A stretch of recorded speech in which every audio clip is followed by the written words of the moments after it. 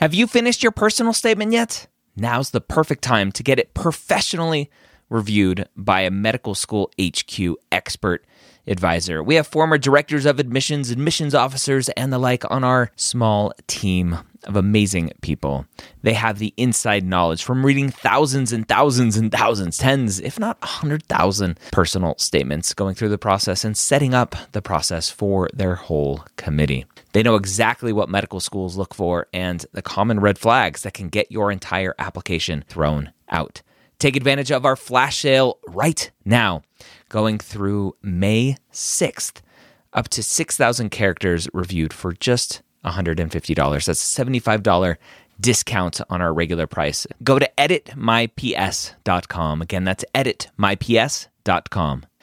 If you're applying to medical school in 2022 to start medical school in 2023, join me Wednesday or Thursday, Wednesday night at 9:30 p.m. Eastern, or Thursday at 11 a.m. Eastern at premedworkshop.com. Go register today. I'm going to show you how to tell your story in your application. Again, that's premedworkshop.com. If you are applying to medical school in 2022, be there or be square. The Pre-Med Year, session number 466.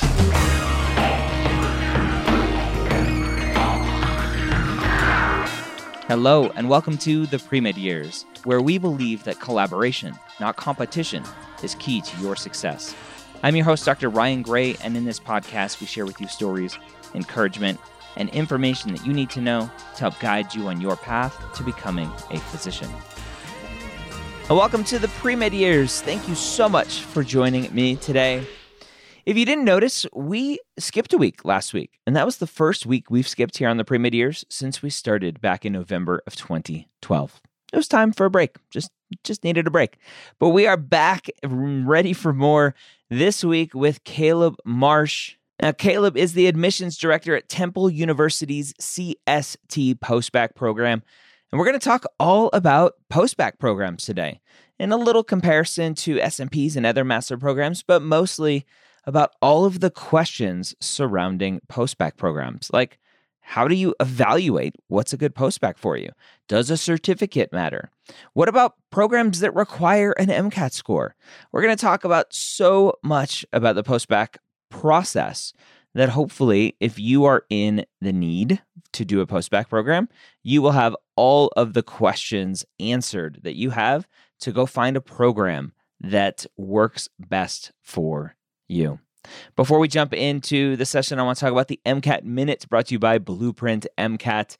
If you haven't gotten your free Blueprint MCAT account yet over at blueprintmcat.com, you should go do so today. I want to talk about MCAT timing because that's a very important part of the whole application process. And we talk a little MCAT timing in our session today about maybe taking the MCAT too early, but I want to talk about taking it too late. If you apply to medical school May, June timeframe when applications open up, you want to make sure that your MCAT is done. Right? Not necessarily to have your score, but to get it out of the way so that you can work on your primary application, your secondary application. You can start prepping for your interview invites. You'll be done with your MCAT prep and maybe the classes that you're taking as well. It's out of the way for classes that you're continuing to take. A lot of students plan on taking the MCAT September, August of the year that they're applying, and that's just very late, and we don't recommend it. The earlier you take your MCAT, the better. Typically, January, March, April of the year that you are going to apply, which is the year before you want to start medical school. So that's the MCAT Minute brought to you by Blueprint MCAT. Let's go and jump in to our conversation with Caleb. Caleb, welcome to the Pre-Med Years. Thanks for joining me. Ryan, thanks for having me. I'm pretty excited to be here. I'm excited to chat with you about one of the most common questions that we get for students who struggle early on in their undergrad, and then they figure out about this whole like, oh, I can take classes after I graduate. There's this thing called a postbac. But there's also this thing called a SMP, a special master's program. there's also just regular master's programs. Oh my, like where do I go? What do I do? Now, for context, you may be a little biased because you're involved with one of these types of programs. Tell students what program you're involved in. Sure. Yeah, I'm part of the College of Science and Technology at Temple University's pre-health postbac program. And so, yeah, I'm biased in that regard. I see the value in postbac programs, and I've seen what they've helped our students accomplish. But I think you're dead on. Yeah, I mean, it's a confusing kind of thing to navigate for students. There's Yeah. so many different postbac programs out there. They do so many wonderful things, but they do them in different ways. So yeah I think you're right. So for the student who's listening to this, hearing this term for the first time, post-bac program, how do you put it in words that everyone can understand exactly what it is? Sure. Yeah. The first thing I tell people is, by definition, it literally means after your bachelor's degree. So post-bac is courses or a program, a certificate or a degree granting program that you do after you've completed an undergrad degree. And so if you don't have a bachelor's, there's probably really no reason for you to get involved in a post-bac program. And most of them, I know there are others out there in the world that exist, but most of them kind of revolve around preparation for health professions. Yeah. Mm-hmm. So post-bac program, baccalaureate being your undergrad degree, right? Straight up definition there. So hopefully help people understand. I've seen this misinterpretation or misunderstanding a bunch, is students thinking, oh, if I want to go to medical school, I have to do a post-bac program. That's kind of the intermediate step to go to medical school, but it's not for everyone. In your mind, who should be thinking about a post-bac program? Yeah. There are really two groups that I think a post-bac program helps the most. The first may not exactly be to your audience. So if you have any listeners who have friends that are not science majors or weren't pre something as an undergrad, there is a post-bac program track that's designed for folks that don't have a science background. So they might be an English major or a religion major. They might have been a lawyer for a long time. They want to go back to school, and then they want to pick up those pre-med or pre-dent prereqs from scratch, right? So they want to start from the very beginning. So that's one way. But for, I think, the folks that are listening in today, it's really for folks that haven't, or maybe they didn't achieve to the academic level that they had wanted to as an undergrad. Maybe they got off to a slow start in their freshman and sophomore year, particularly in the sciences.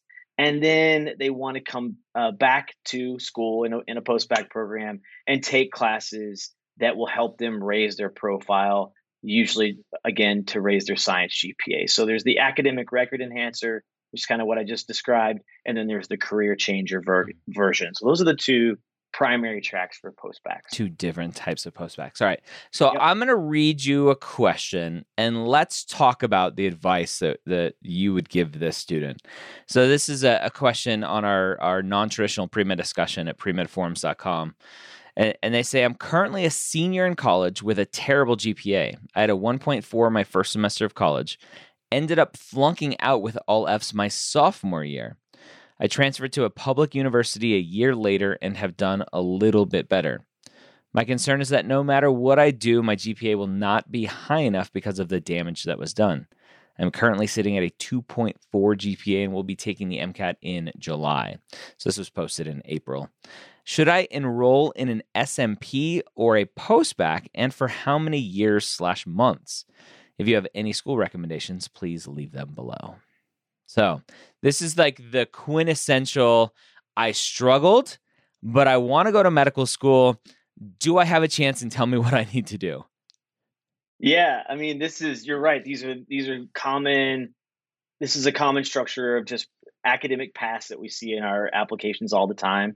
And I would say that for this particular student, and I'll speak through for my program first, this student doesn't seem like it's probably a good fit for a very structured 1-year rigorous program like ours, because what we're asking them to do is take on a lot to try to fix a grade point average in a really relatively short period of time. Mhm. Where it sounds like to me this student may need to, and this is another post-bac realm we haven't really even discussed. We talked about SMP, we talked about formal post-bac programs, but you can actually take post-bac classes as not part of any formal post-bac program. So a student could go to their local four-year school or even sometimes a local community college and piece together a post-bac program in a time frame that allows them to maybe take a little longer than they wanted.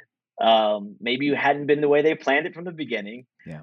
but in a way that might allow them then to raise their GPA to the point where they could realistically take the MCAT and do well and apply and be a viable candidate for professional school. So I would say this student isn't out of the woods. You know, or their ship isn't sinking either. But it might take a little bit of time for them to kind of work through that. Yeah. I guess the one part of that explanation that does worry me a little bit is they say they want to sit for the MCAT. And if a student who has grades, as you know, many times grades do reflect your comprehension of the subject matter. Not always, but in this case, I would really worry that the student really even needs to sit. So one of the things I would recommend the student do when they're looking at a post-bac program is, does that post-bac program have a formal MCAT preparation piece kind of built into it? Yeah. So that if I were the student, I'd maybe think about taking a little bit longer than I might have wanted, Yeah. but also maybe pumping the brakes on the MCAT prep a little bit. Not only from is your foundation strong enough, but also from hey, you're going to probably need a couple years of course remediation to get that upward trend. If you take the MCAT now, let's say you crush it, it may expire by the time you apply to medical school. The MCAT, unfortunately, for some silly reason, it has an expiration date at most medical schools. So that's another reason to pump the brakes there. So, Caleb, I want to touch upon something that you said, because a student listening to this is going to go, okay, you said that this type of student may not be good at a program like yours because it's a very intensive one-year program. But in my mind, if I were to put my shoes into a student listening to this, I would go, well, if I'm going to do well in a one-year intensive program, then I probably wouldn't need that one-year intensive program to begin with, because I'm already a good student. How do you kind of recognize the fact that there are students who, coming into your program, you know that they're going to do well, you hope they're going to do well, right? You assume they're going to do well based on whatever you're looking for, while also knowing that they've struggled as a student? How do you fix that dichotomy there? Yeah, so I think for us it's pretty easy, because for us, the average GPA for students in our program is around a 3.2.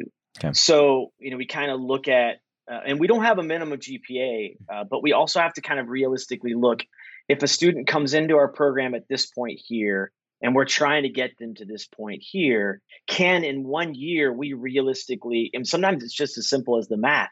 Mm-hmm. Does the math work out to get them from a 2.4 to, what you would hope would be a 3.0 or higher, to get them kind of in viable contention for an MD or DO program? And so I would say that our program is limited in that way. So it's really more of a limitation of our program and less of a limitation of that student. That student can probably, as I mentioned, go and find a bit more flexible program that would allow them to take the courses, maybe not in 12 months, or maybe can directly address chemistry, for example, which is a common course that students do need to address to kind of get back on track. So I would say, it has probably more to do with the limitations of a highly structured cohort-based model like we have, and less to do with that student. So I don't know if that answers your question directly, but there's just so many post-bacs out there, and so many different ways to approach it, that this student could probably find one that would help them to get where they need to go. Yeah.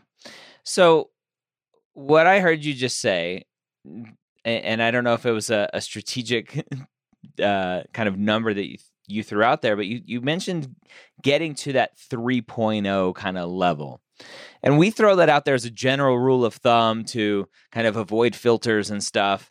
for medical school applications. And a lot of students are going to hear that and go, like, a 3.0 is not going to get you into medical school, right? How do you best explain trends to students who are confused about, like, knowing they know math and they know the GPA and they know that they've struggled early on and it's going to take them like 400 credits to get to a 3.8 because that's what they think they need? How do you explain trends to people and go, you know what, your 3.0, we have to ignore the 3.0 and just look at this last body of work and go, oh, you're good? Yeah, I mean, you're right, because students come in sometimes so either disillusioned or discouraged already from the outset. Mm-hmm. And a lot of what we have to do as a postbac program is talk them up, coach them up. Let them know that the 3.8 isn't the the end all be all. And yeah, that would be nice and that would be wonderful. And sure, if you're looking at going to Stanford or NYU or some of these really high end schools, but a lot of times our students just want to get into medical school, and they don't have to have a 3.8 and a 520 in order to do that. And so yeah, I forgot exactly what your question was. The but trends, I guess yeah, talking about trends. The trends, I'll explain it in two ways. One I kind of mentioned is the gap to bridge that we need to get from that grade they have to a grade that's viable. But I always use an airport analogy to remind them that our program is extra runway.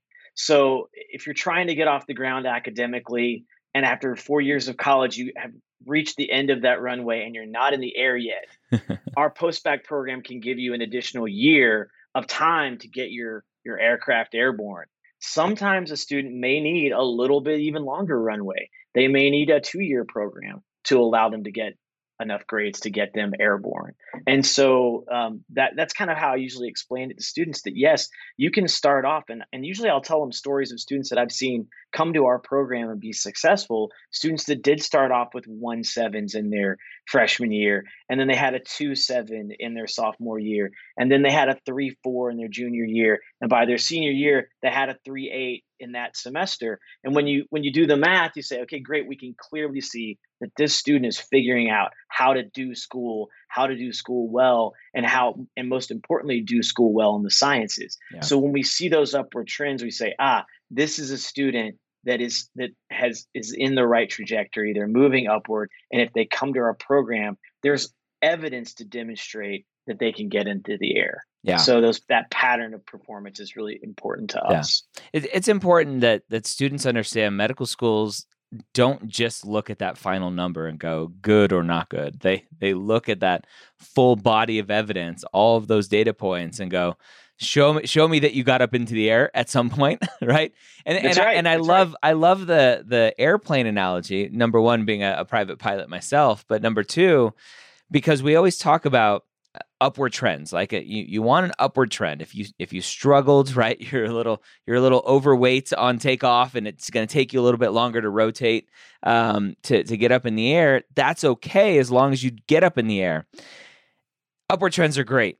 That downward trend, if you get up in the air and then come crashing down, like that's not gonna look well upon you either. So I love that analogy. I may have to steal it from you. Feel free. So that's great. So trends. I talk about trends all the time, and especially for postbac programs, SMP programs, students who start off struggling. The word that I use is your final GPA is not going to be sexy. You just need that upward trend to prove that you are academically capable of getting into doing well in medical school. Right? That's the ultimate goal there. So let's talk about the student who knows that they're going to need some help. If they apply to a postbac program without fixing anything in their study habits and their organizational skills, time management skills, if they're still working full time because they have mouths to feed, a roof to put over their head, and they go, well, I'm going to apply to a postbac program because that's what Dr. Gray and Caleb say I need to do, but they still come in with the same bad habits, they're probably not going to thrive in a postbac program either. How do you talk to students about when is the best time to actually go forward and prove that academic ability? Yeah, this is something that we're really clear about from the outset. Even on our interview day, we talk about, I've already talked about it once, the rigor of our program, but we also talk to them about removing distractions that they may have in their lives that were causing kind of those negative patterns to exist in the past, right? So you mentioned trends, and you mentioned upward and downward trends, and I sometimes even use the word patterns. We look for those upward patterns, but we also can see patterns of students that were having trouble and they were struggling. We in our program, and again, this is something that I think students should look for when they're looking and shopping around at different post-bac programs. Our program, for example, has a learning skills specialist. This is a person on our staff that is put in place specifically to help students hone those skills that you just talked about: study skills, time management, all of those things. And her, Dr. Catherine Fair, she's the learning skills specialist on our team. But she always says, you have been told to study, but you haven't really been taught how to study. And I always think that's a really kind Yeah. of profound thing, because you're right. It's kind of like somebody saying, go play that game of football, but not really teaching you the rules on how to play it. And you can maybe do okay, but it helps a whole heck of a lot more when you have a rule book and you have someone coaching you and guiding you along the way. And so I would say that for students that has been a struggle, know that they are going to have to change their patterns. They are going to have to focus very seriously on the content and learning and progressing professionally, but look for programs that have learning skills specialists or someone like them, because they can really be an advocate for you, and they can really help you kind of learn some new techniques to help you excel that maybe you weren't using before. Yeah, I love it because I heard it a while ago from someone about, like, again, right? We're told to study. We know that we need to study math, we need to study physics, we need to study whatever, right? But everyone skips the first step of studying how to study, right? Like there's a step before that, and it's important, and it's a never ending process, especially when you get to medical school, when the volume of information just comes at you fast and furious. Of like, okay, histology, pathology, I can learn this way. Anatomy, I have to learn this different way. Pathophys, I need to learn this different way. And you're constantly adjusting to whatever information is coming at you. So I think a lot of people get very rigid with, like, this is the way that I study. It's the only way that's worked, and I'm not going to change it. And they don't adjust or course correct is what the language that I like to use. So that's awesome. So when choosing a program, so you mentioned at your program, you have this learning specialist, which is great. A lot of students get very confused and overwhelmed with, okay, this one has a certificate, this one doesn't have a certificate, this one's 1 year, this one is 2 years, this one requires an MCAT to get in, this one does MCAT prep after you get in. What should a student do to find the program that's going to work best for them? Yeah, so I think the first step is kind of looking at your undergraduate GPA and seeing, is this the main thing that I need to address? And 9 times out of 10 for post-bac applicants, that's the thing that a student needs to address, because you want to look for a program that does grading and that grades undergraduate grades. Because if a post-bac program doesn't have undergraduate grades as part of its curriculum, it's not going to help you improve your undergraduate grade point average. And so while many times a graduate program can be good, that is factored into your grad grades. It doesn't directly impact your undergraduate GPA. So that can be a first indicator that a student really just needs to find a place that is undergraduate, whether it's certificate or not. In fact, when our program started, we were not a certificate granting program. Just last year, we are now a certificate program granting program, and for all intents and purposes, our program hasn't changed Nothing at all. changed. Yeah. It's doing the exact same thing, and our students are seeing the same level of success. Yeah. But I think students wanted, and this is something that an applicant has to ask themselves: how important is having a certificate? To them, is that super important? Is it super important to their parents if their parents are paying for the post-bac? Yeah. But in most cases, just as far as just the practicality of it goes, certificate versus not is of little importance to most post-bac students. Yeah. As far as the do you need a MCAT or not getting into the program? MCAT, it's interesting. If your program is really designed to fast track you into a medical school. So, for example, many times a post-bac program is housed at a medical school. Mm. The idea is that you come to that post-bac program, and at the end of that time, you fast track right into their medical school that's directly connected to that post-bac program. Mm. Many times you'll see them, they will need the MCAT for that because you are actually applying to medical school, even though it's front loaded with the post-bac program.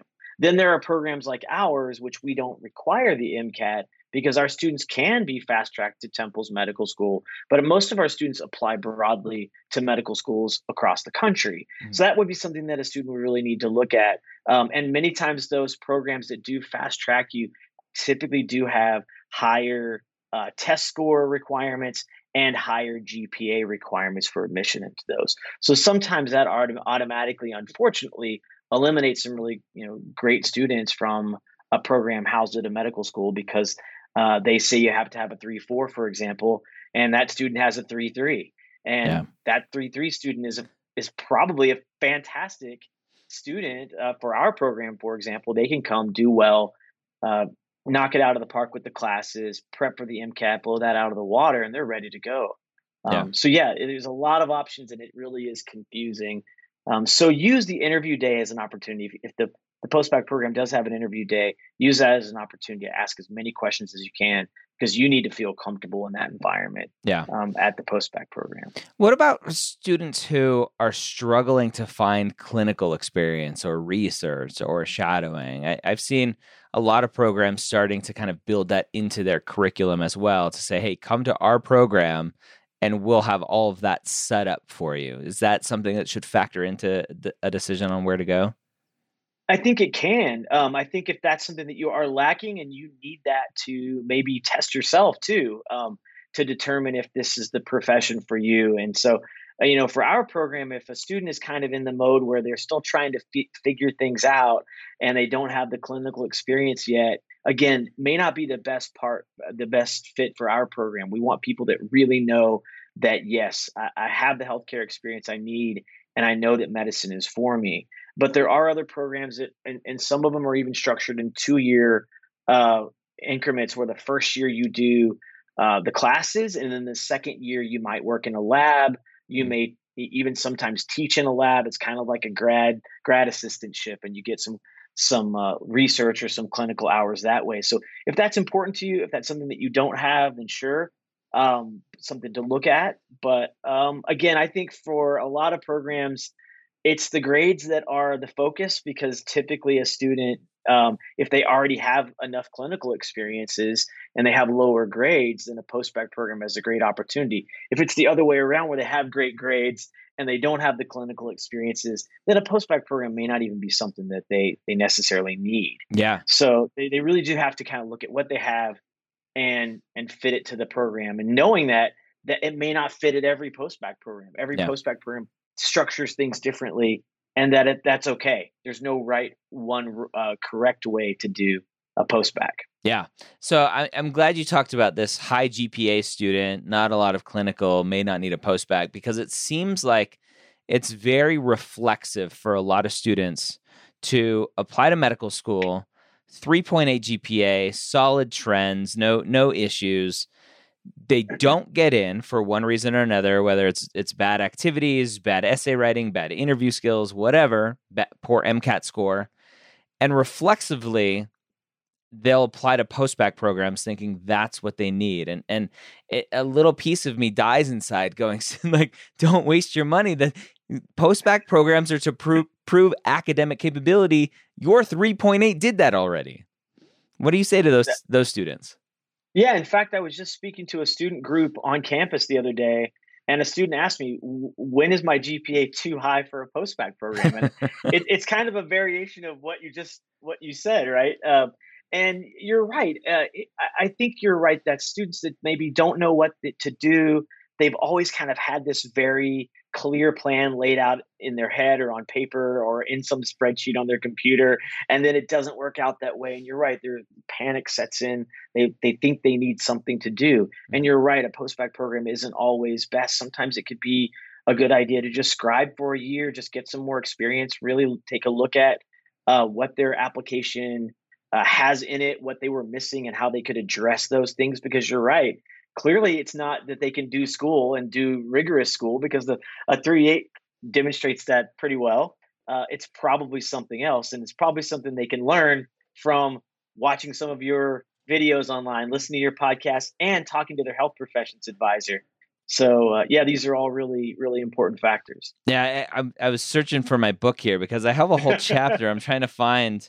There's a whole chapter on rejection and reapplying with a very clear, like, let's review your application, right? Let's look at your MCAT and hear some thoughts about the MCAT. Let's look at your GPA with some thoughts about the GPA. It really helping students do that self-reflection, kind of guiding them through that self-reflection so that they don't make a mistake and spend a lot of money on a program that they probably didn't need in the first place. So, yeah, very, very good words there. I am glad you brought up. Let's rewind a bunch. And just for the very basics, right? What classes are students taking in a postbac program? Yeah, so for the career changer postbacs, they're taking all those things that give a lot of our students like PTSD, like Chem 1 and 2, Bio 1 and 2, Organic, Physics 2, all the things that a pre-med starts out taking from their freshman, sophomore year. Yeah. When you get into an advanced program, one that is designed to be a record enhancer, you're going to see things like more advanced biochemistries, anatomy, physiologies, and in many cases, maybe things that students are saying, well, I already took that as an undergrad. I'll speak for our program. Yeah, they may be titled similarly to things that you took as an undergrad, but they're taught with a very different slant. Because in our program, for example, our students are taking classes only with their post-bac cohort. They're not in with the general undergraduate student population. And so in that case, they're taking microbiology, cell and molecular biology, cancer bio. There's so many offerings in different post-bac programs. All do it maybe a little bit differently. But most of the time, if they're a pre-health post-bac program, they're mapped directly to the MCAT, the components of the MCAT and the stuff that you're going to see on that as far as content goes. Yeah. That's an interesting angle. You're saying at your program, students are taking courses with their cohort in the postbac program. Here, right down the road from me at University of Colorado, they have a postbac program that is not inexpensive, but the students are taking classes with the general undergrad population. Should that factor into where a student goes and how quote unquote competitive the postbac program is in helping their GPA and helping prove to medical schools that they're academically capable? Yeah, and I don't want to disparage any postbac program in the way they've chosen to structure things, because I know, as I mentioned before, there's a lot of them out there and they all do it in different ways. I really think it's I always use this analogy of car shopping when shopping for postbacs, because if, 5 cup holders are super important to you in a car, then you're only going to look for cars that have 5 cup holders, right? Yeah. So if you don't care about cup holders, then you remove that from your decision-making process. And so if having postbac classes with your cohort only surrounded by people that get what you're trying to do and trying to accomplish, and you don't want to be taking intro bio, for example, with 17, 18-year-old freshmen. All the Greek life people who are hungover from the weekend. Exactly. So I think, it really is what you find to be important as an applicant, right? Yeah. If you want to avoid those freshmen and Greek life folks and really focus on other people that are in their mid 20s to early 30s that are in the same boat you're in, then I think that could be a really important factor. I'm biased because our program is like that and very structured, but I can also see how it's a function of just what's practical, what's close by, what you can afford, what you can get to. And not everybody has the privilege of being able to just pack up, move to Philadelphia for a year, even though a lot of students do that. Yeah. Not everybody's able to take that on and do that, whether it be finances or home life or a number of factors that might keep students from doing that. So I wouldn't say there's a right or wrong way, but I think a student knows whether it's right or wrong for them. Yeah, I love putting it that way, right? And I talk about this all the time, just in general, is don't try to play the game of what are medical schools going to like better. Do what works best for you as a student. So that's a perfect way to answer that question.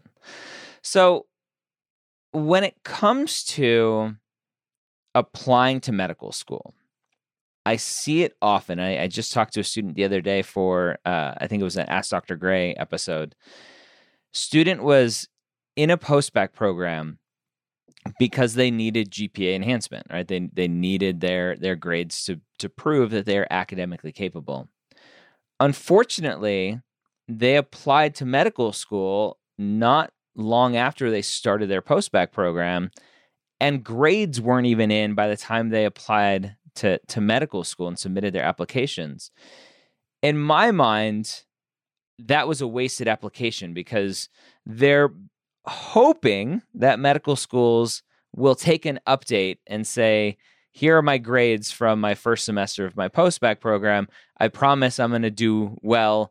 My next semester, you should just take my promise, and I'm a I'm a good guy. You should believe me, and hopefully accept me to medical school, even though my AMCAS GPA or COMAS GPA, whatever, doesn't really show anything. What advice do you give to students when it comes to that timing of an application to medical school, knowing that they're in your program to improve their grades? Yeah, it's a really tough one, and you're right. I mean, we see it every year. We have 100 total students in our program, and usually we have one or two each year that is in the app cycle and is doing exactly what you described. And many times those students already have, they're probably usually on the higher end of the grade averages than the most of the people in our program, but it is tough. And it can work out, like you said. It usually only works out though when they have an interview, and not only when they have an interview, but they've been waitlisted, right? So you have to really bet on yourself and hope that that can happen. And sometimes it does, and they're able to take their grades from the postbac after the end of the fall, update that transcript with it. But it is really tough, and it's typically not something that we recommend that our students do. But I will say that each year there's usually one or two that is an exception, but it's only because that all of the dominoes are lined up just perfectly, and they all happen to fall just perfectly, and it's a really hard thing to pull off.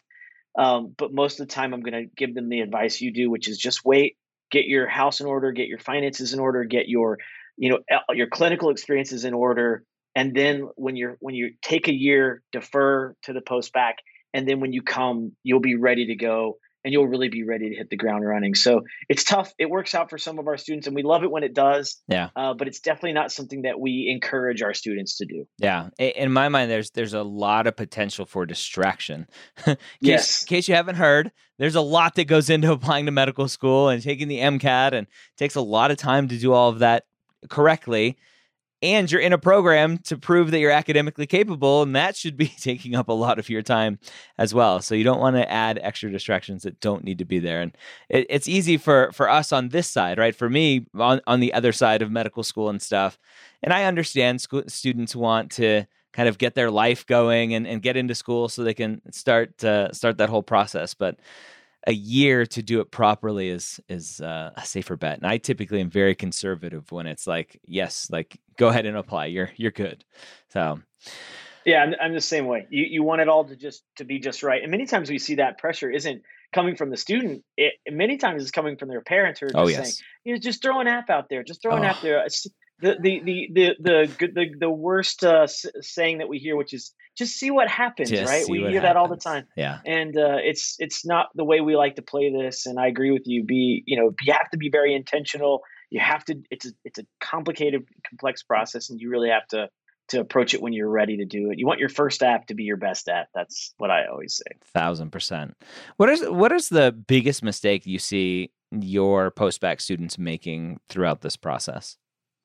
Yeah, I think I'll bang that drum again for distractions. It's students who we always tell them that our program is kind of like year 1A of medical school. Mhm. And so you really have to approach, even though you're not in medical school, you have to approach this year, this rigorous post-bac year as that.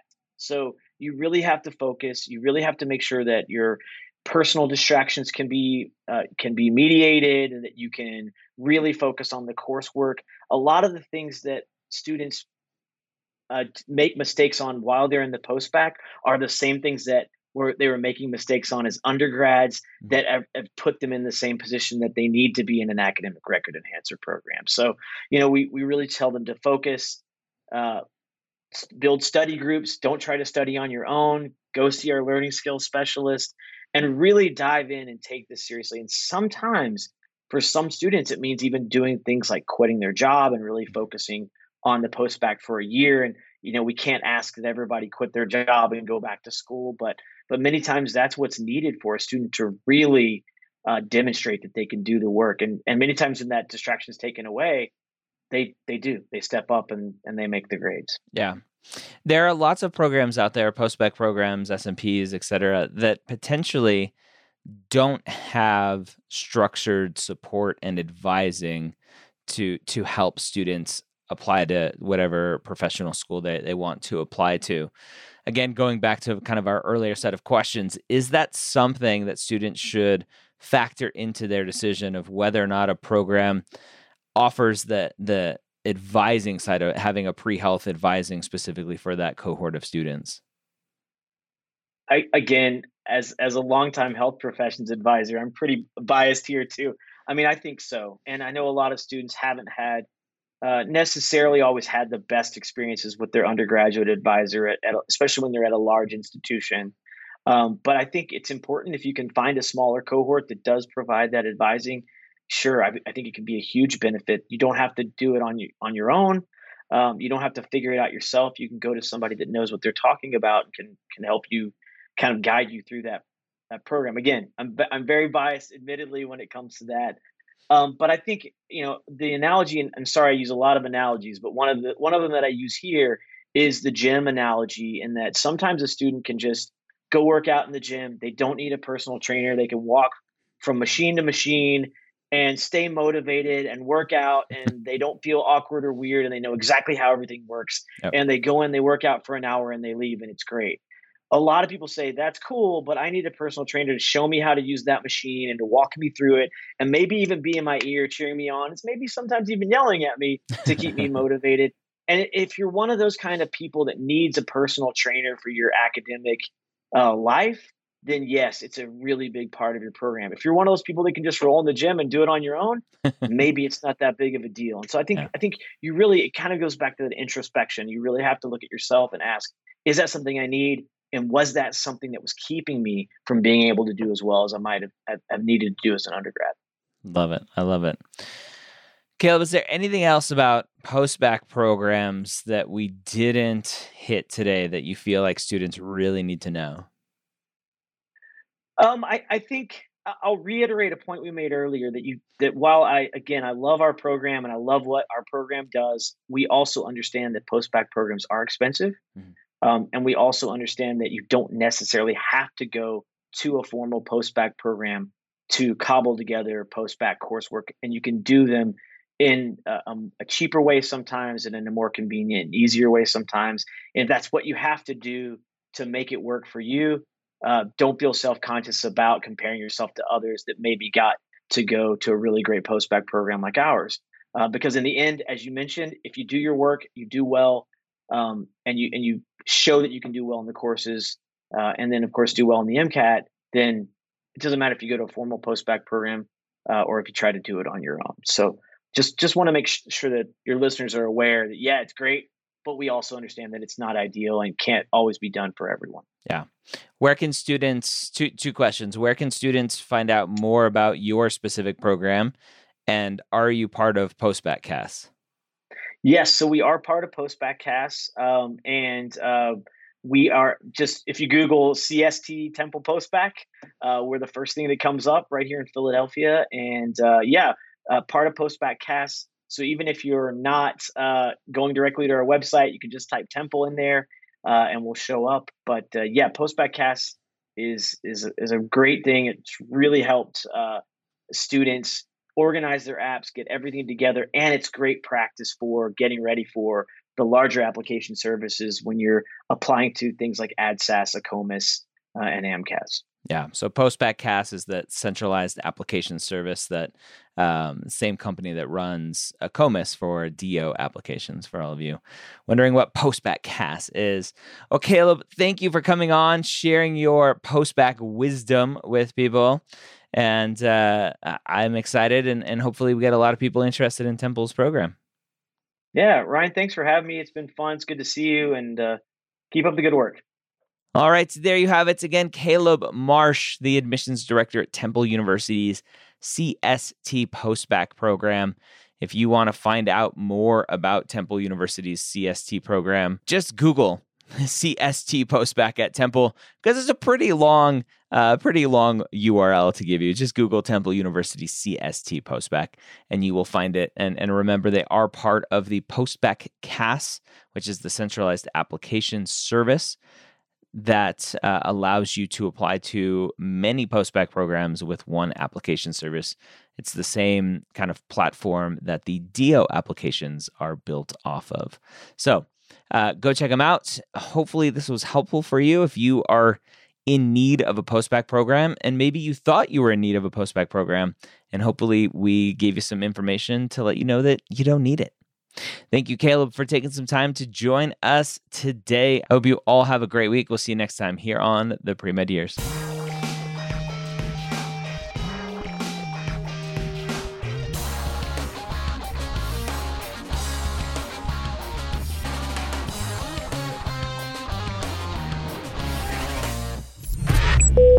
This is MedEd Media.